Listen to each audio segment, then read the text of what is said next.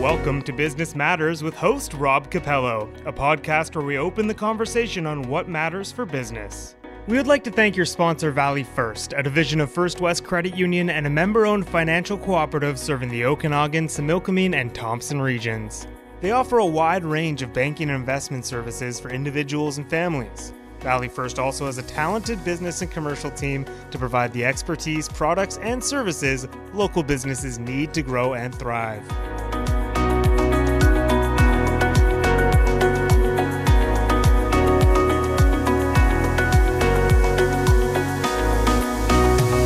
Well, hello everyone, and welcome to Business Matters, presented by Valley First, a division of First West Credit Union. My name is Rob Capello. I'm the Chief Strategy Officer at Now Media Group. Today we welcome Collin Sawatzky. Did I say that right? I was going to ask you. Sawatzky? Is that close? Perfect. Yeah, thank you. To Business Matters. Collin is the president and owner at Stratagen3d, a 3D printing and manufacturing company.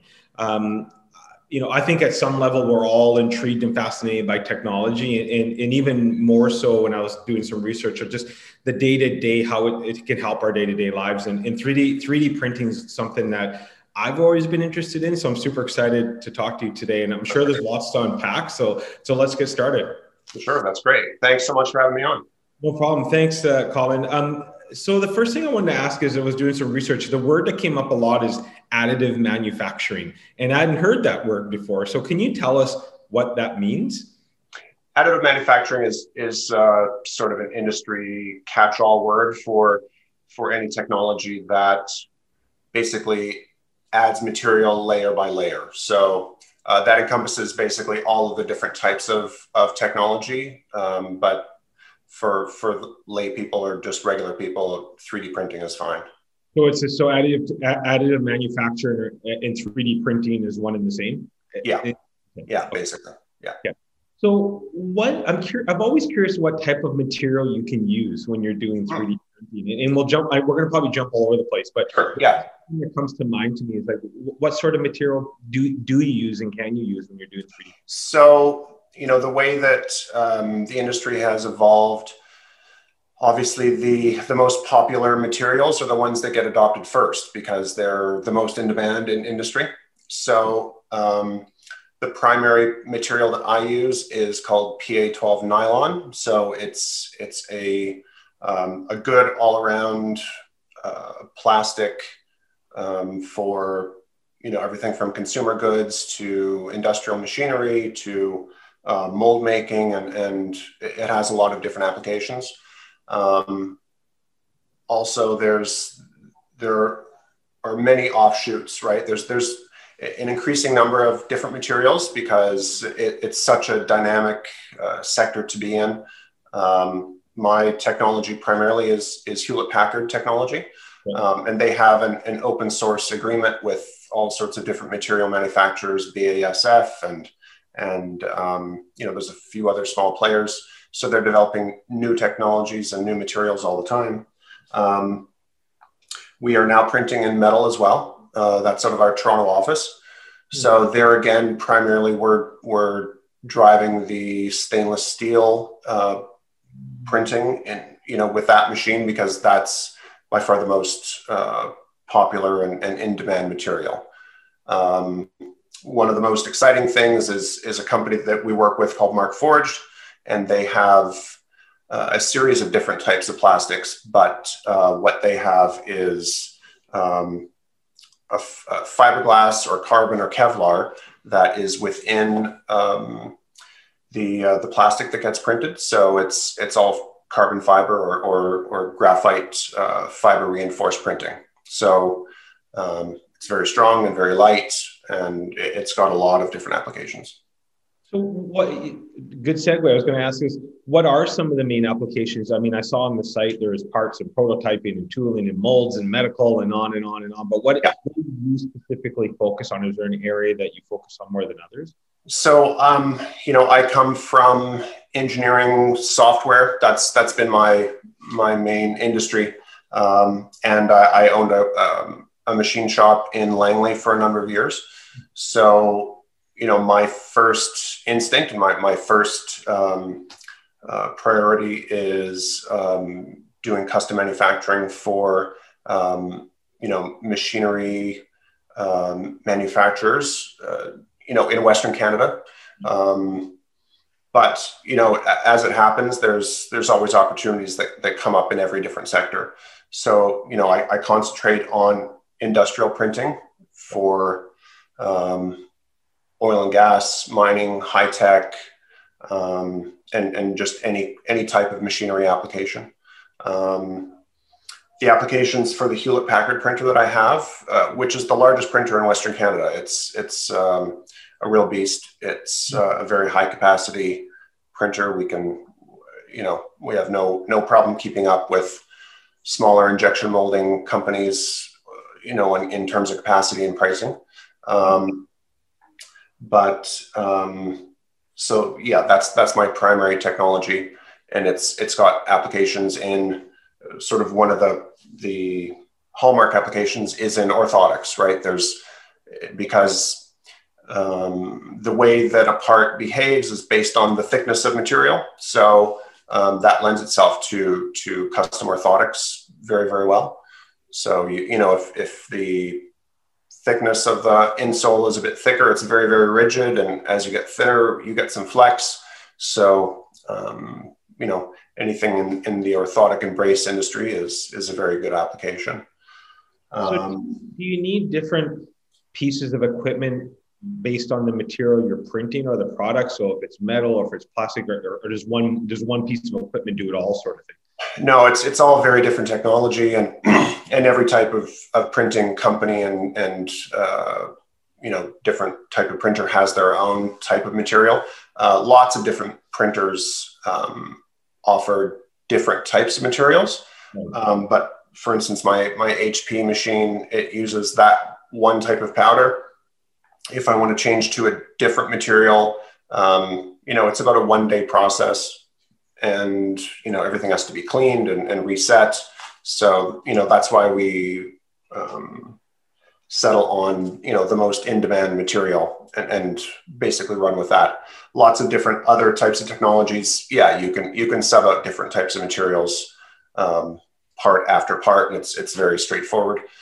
And metal is a completely different animal altogether. The parts are printed, but after that they have to get washed, and then they get sintered or heated in a very specific way to bring them into the right shape and to strengthen them the way that the customer needs.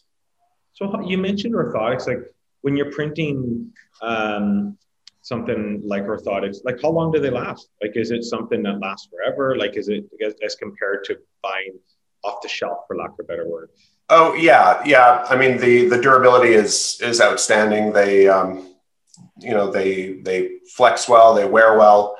Any orthotics that do get printed are modified in the orthotic shop, with some kind of foam or whatever. But it's the base of the orthotic that we would make. Right. So certainly it lasts as long or longer than any other material out there.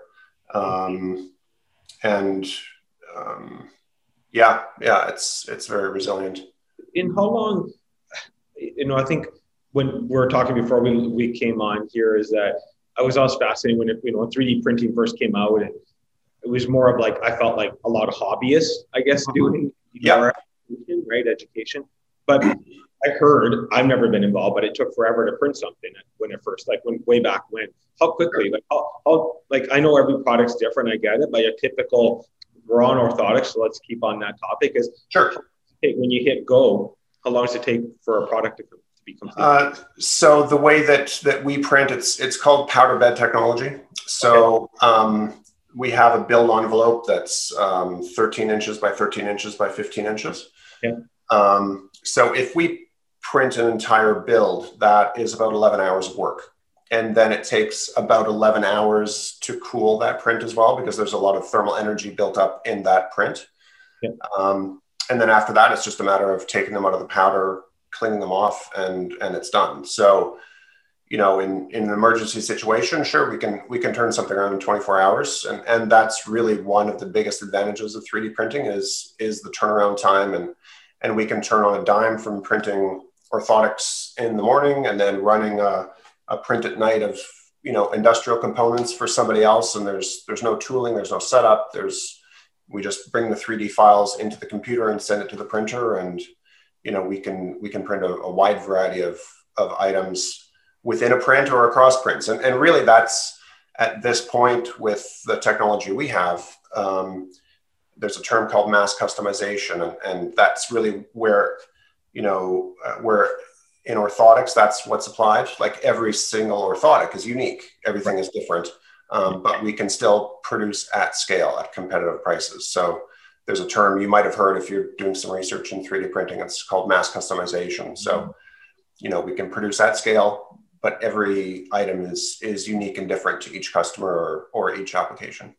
Interesting. And when it comes to, when I was looking at some of the products, especially I'm more of the traditional manufacturing, like parts and so forth, are you seeing a big shift, and maybe it's already happening, where using this sort of technology we're talking about today with, we'll call it additive manufacturing, is it replacing traditional methods of manufacturing? Is that happening already? Are you hearing and seeing that?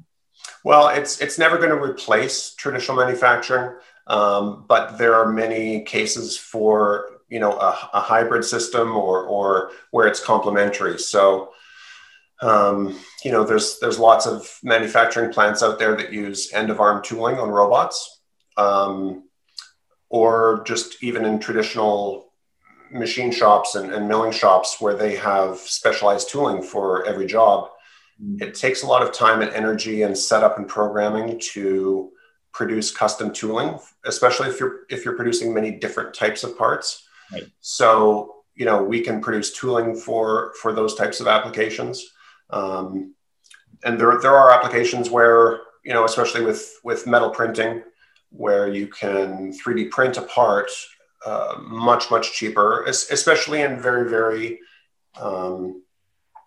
what you would call like tool steel or something that's very hard, that's very difficult to machine traditionally. So we can print a part that's very complex and complicated. And then, a machine shop can take that if there's a surface that needs to be cleaned up or anything else that needs to be done to the part, but it's much faster and much cheaper than doing it traditionally. So it will fill many roles because, we can displace injection molding in many applications, which is a big deal because, you don't have to go to China, or you don't have to pay $10, $20, or $50,000 for a mold to see if your product works.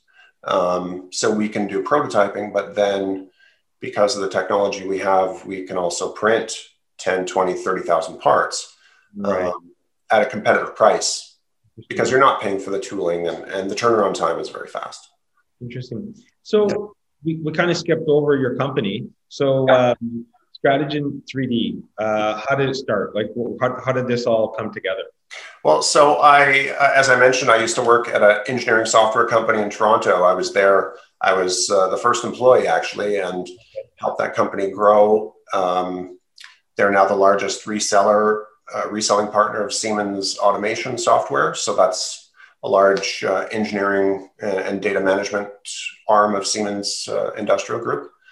And so I worked there from 2001 until 2009, and developed very good friendships there. And then after moving here to Kelowna, after some time, well, now it's just a couple of years ago, or I guess 3 years ago, I just went back for a visit. I hadn't been back to Toronto for a very long time, and started talking with my buddies there, and they were telling me about their new business. They're selling Hewlett-Packard 3D printers and getting into the additive manufacturing industry. So, one thing led to another, and just based on a couple of beers at the pub, then we decided to get into business together. But I bought a printer from them, and it's a space that I'm very comfortable with. I love making things. I grew up on a farm, and so sort of making or producing things is sort of in my blood. And so it matched with my background, and the technology and the economics are very compelling. So it was a business that really excited me. And so I think 9 months after that visit to Toronto, I bought the printer and had it set up and took off. Yeah. And are most of your clients, I'll say local or domestic, or are you shipping stuff all over the world? Like I mean, it's mostly North America. Most of the calls I get locally are sort of for onesie twosie kinds of things. More the stuff that you would expect a hobbyist would produce. But I'm just hiring a salesperson in the Lower Mainland in Vancouver that I know that's very well connected in the manufacturing world there.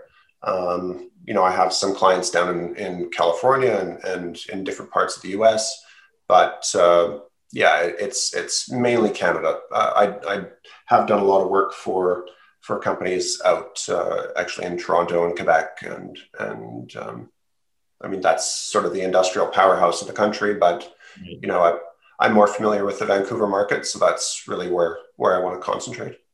And is there a lot of competitors in this industry? Like I think that it might be, and maybe I'm wrong from an outsider saying it's a little barrier to entry. Do I just buy a machine and set it up and off I go? Or am I making it way more simplistic than it really is? Well, I mean, at that level, there is low barriers to entry. But anybody can press a button on a printer. That's not a really complicated situation. But there's a lot of technical skill that comes with that in terms of optimizing your printer and the design work. And, often there's a lot of reverse engineering that needs to be done with different parts. We don't always have, a 3D file that we import and press the button. So, that's where I've got a great advantage with, a large engineering team in Toronto that I work with, as well as access to a wide variety of technologies as well. So yeah, there's always competitors coming into the market. But the reason I went with the technology that I did go with the Hewlett-Packard printer is because I forget what the marketing material says, but it's 5 times as fast and twice as cheap, basically. So,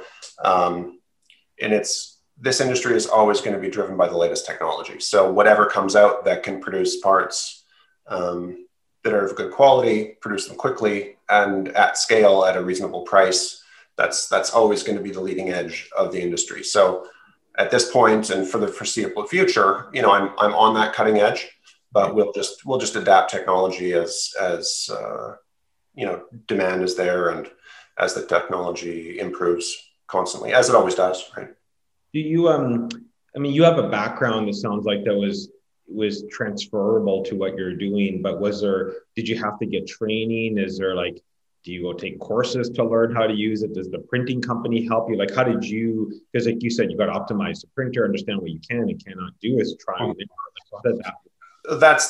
there's a range of those types of things as well. So for some of the printing technology I have, you get it shipped to your place and plug it into the wall and press a button. So, it's a very easy technology to get up and running, and there's not much training and maintenance involved. The Hewlett-Packard printer that I have is, sort of half the price of my house. So it's a pretty substantial barrier to entry, at least for a guy like me. Yeah. With that, there was a technician came up from San Diego for a week, and one of my colleagues from Toronto came out for a week to set up and calibrate and train. And we went through many different test prints and diagnostic prints to get everything set up properly and calibrated. And yeah, they do supply a lot of training, and there's a training program where I can get certified as a Hewlett-Packard preferred supplier, and I'm just about finished with that. So I'll have access to customers through HP Corporate directly, which will be a nice thing. But I was almost finished that when COVID hit. So then we were busy with other stuff for a long time. So yeah, imagine. Yeah. Do you constantly have to be looking at new equipment and products? Like you mentioned, you start, there's always new and latest and greatest technology. And is is it fast changing? Like, is it in the industry? Have you seen things adapt and change pretty quickly? Yeah, it does. It does change very quickly. Of course, there's, so many manufacturers that are in this space that are throwing billions of dollars in R&D behind, the next technology and the latest and greatest.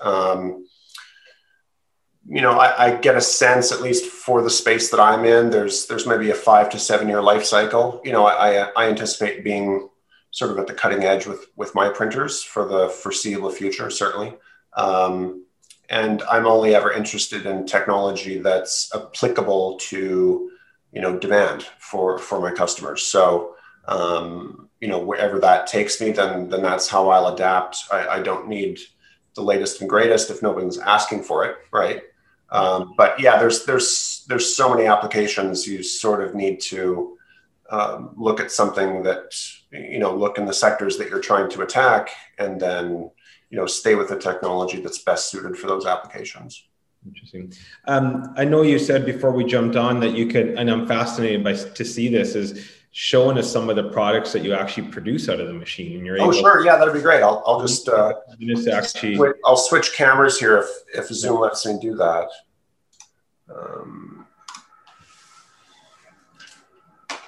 Does that come up? Is that looking okay? Yeah. So this is just a demo part from Hewlett Packard, just to show the different types of geometry that can be achieved, with a printer. And, depending on which way a part is printed, there's better quality. This was printed this would have been face up, and, this part face down. The face down side is always better quality. Yeah. This was a very interesting case. This wasn't actually mine, but it's my colleagues in Toronto. They printed the skull directly from a CAT scan. So there was a gentleman that unfortunately got into a bar brawl and broke his eye socket. Yeah. So the surgeons actually took this skull and fitted the titanium implant to this part instead of doing it live on the operating table. So that meant that they could fit the implant to what they needed, and the patient was under the knife or under anesthetic a much shorter time. So it produces a much better outcome, clearly. Yeah. If you know that your implant is going to fit, when the patient's on the table. So one of the primary areas that I'm focusing on is 3D or is clear aligners. Yeah. That's a very it's an ideal application for the technology. So we print these molds and then thermoform a clear aligner over top of them, and then cut them free from the molds. So, what I was saying before about data management, that's one of the primary things, and one of the big technical mountains to climb is tracking each one of these individual parts through the process. Right. For every patient, because each patient needs 12 to 40 of these, and we need to know which one is which for every patient. So so yeah, one of the other really cool ones is this is a component for a search and rescue company that equips typically German Shepherd dogs to go into dangerous situations. Okay. So they will literally drop a dog on a rope down from a helicopter to go, search for somebody on a mountainside or in a forest fire situation. And in here is a medical or a mechanical component with a battery, and this is harnessed to the dog so that when they get to the person or the people that they need to help, there's a package attached here with a lanyard. And when they see the people, because there's a camera mounted on here as well, then this opens up and it provides, life-sustaining, food and water or some sort of treatment or whatever. That's a company out of Winnipeg that I've done some work with. So that's pretty cool. I like that. Product right there they have. Does that, for lack of a better word, come out of the machine looking like that, or is it multiple parts that have to be? So this is multiple parts. This is one separate part, and this lever is another part. This pin is another part. And there's another part here, and then they also attach some metal components to this, and then some other hardware. But and this is just a demo part that Hewlett Packard gives to us to a file that they give to us, right, just to show that. Oh no, I'm having trouble opening it. But it's to show that the printer can print things all in one. This was all printed in one part or one print. So as long as there's a gap in the powder, then you can get a part within a part that can turn or that has a hinge or anything like that. Interesting. So that's pretty cool. And that was one of the sort of primary things for this part, which is really one of the things I'm proudest about. So when COVID hit, Hewlett Packard led a group of 10 companies to produce over 600,000 face shields for COVID emergency supply for personal protective equipment. Yep. So here at Stratagen, we produced over 66,000 of these headbands. So, it's all printed in one piece, right? But then it transforms into a headband, and the face shield attaches around the front here, and now that can be worn by somebody keeping them safe in the hospital. They went to health professionals basically. So yeah, so that was a great project. That's what I was busy with for most of last year. Yeah. I imagine. Well, that's interesting. Well, thank you for showing us, because it's always good to see the what it can produce, right? So yeah, it's a lot of fun. The different types of parts that we get and that we get to see. It's always so interesting to see what our customers want and what they need. And I would think that the more challenging, the more fun it would be too.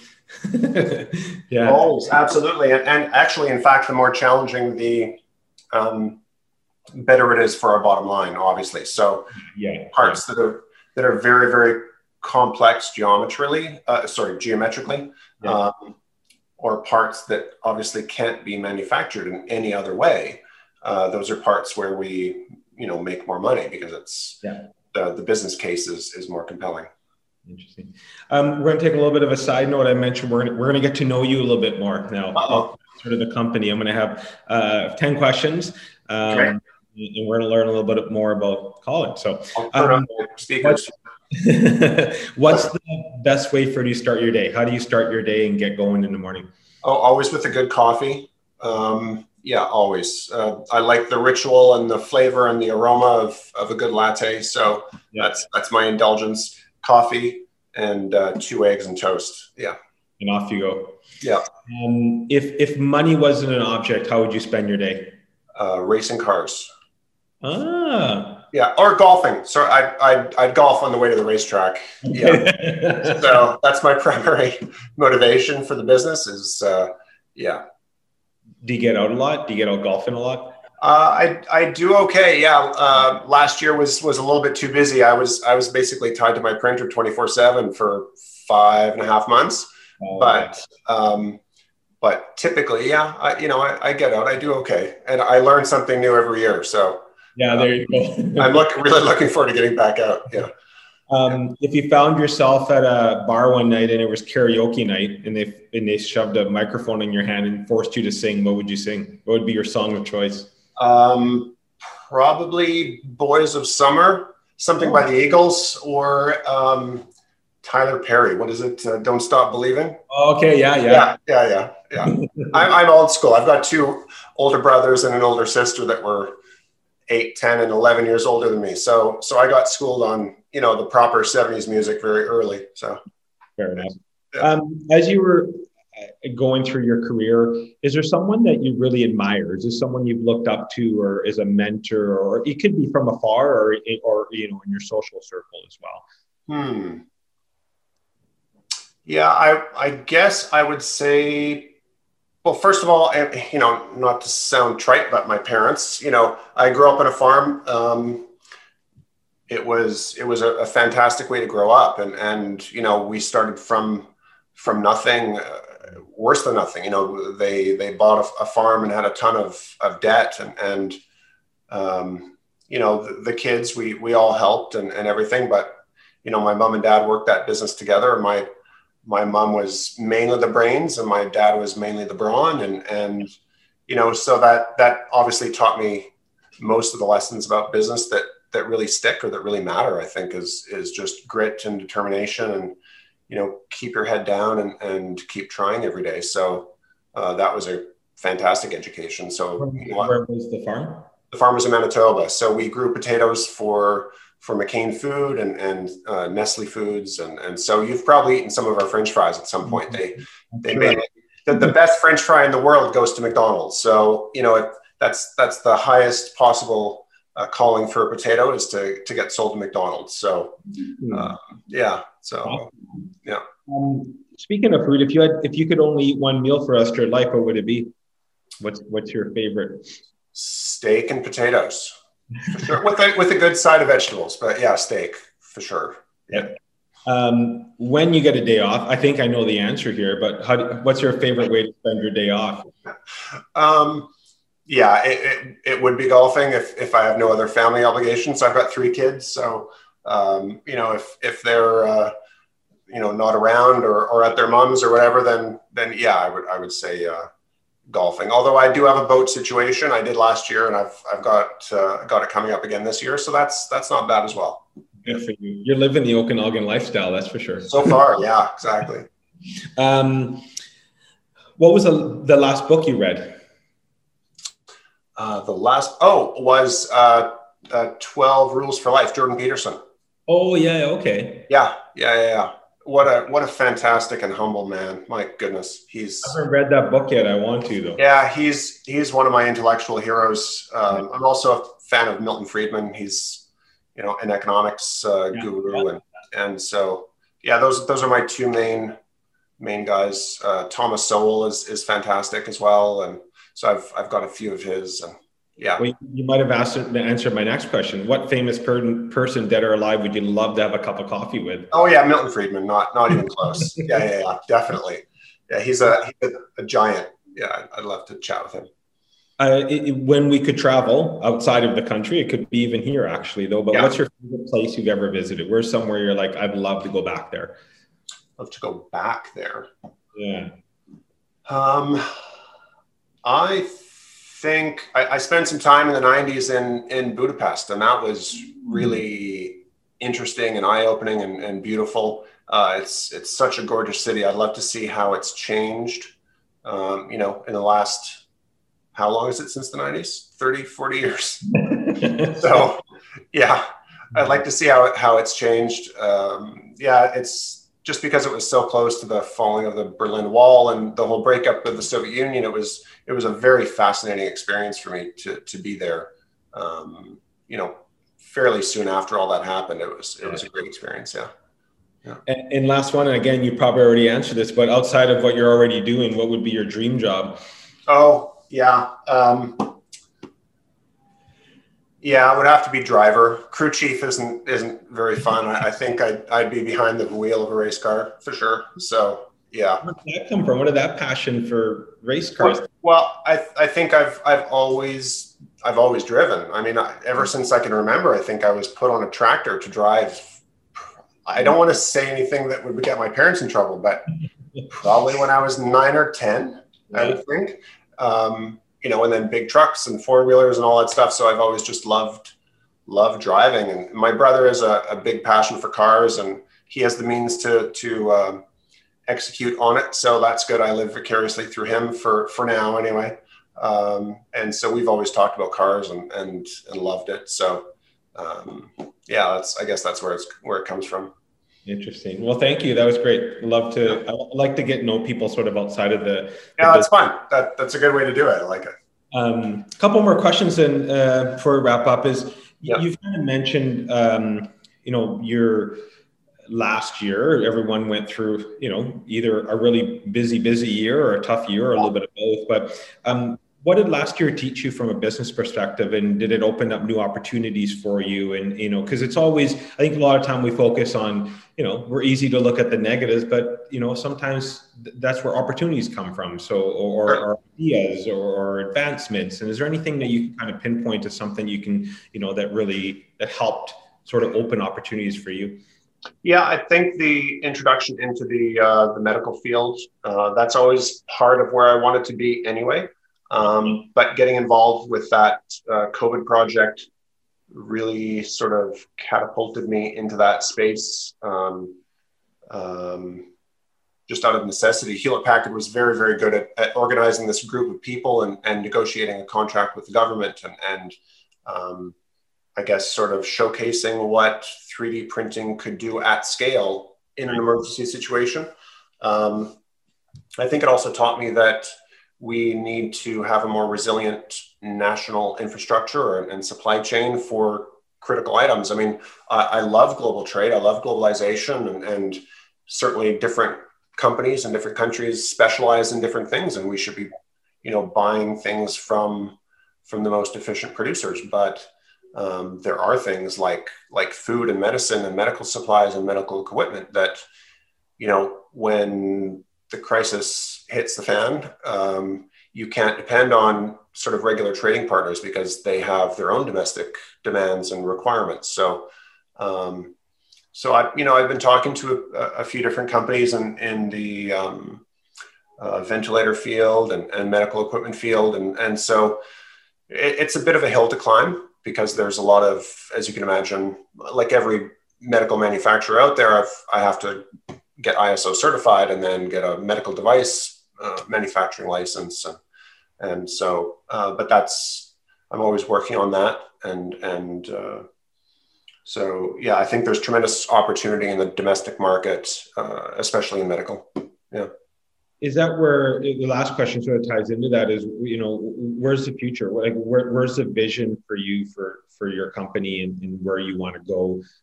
It sounds like the medical field is one area that there's opportunity, but is there other, anything sort of in the works or potential of where you might end up in the next 12, 18, 24 months? Yeah. So, I've got three main segments to my business that I'm concentrating on. One is consumer goods. So I'm developing different types of products that I can sell directly to consumers. So I've got my own product lines of things coming, and that's a great way for me to isolate myself from the vagaries of the industrial market and the manufacturing market, to hopefully isolate myself from those business cycles. My other area my primary area is industrial manufacturing, just because I have the scale to do it and to supply many types of components for machinery manufacturing. And then the other is medical. So the primary driver for me in medical right now is clear aligners. There are very, very few companies actually doing it. I know they're everywhere, but most of them are in the United States, Mexico, and oddly enough in Hong Kong, apparently. So if you're getting a clear aligner right now, there's a probably 95% chance it comes from Hong Kong, the US, or Mexico. Wow. So there's only a couple of companies in Canada that are doing it. And certainly at scale, there's not really a lot of options out there for Canadian orthodontists and dentists. And so it's a very, very steep technical mountain to climb, but just because of all the data and the certifications and everything that need to be done. But that's my primary focus in the medical field right now is clear aligners. So I want to be the sort of de facto supplier for clear aligners in Canada, made in Canada aligners.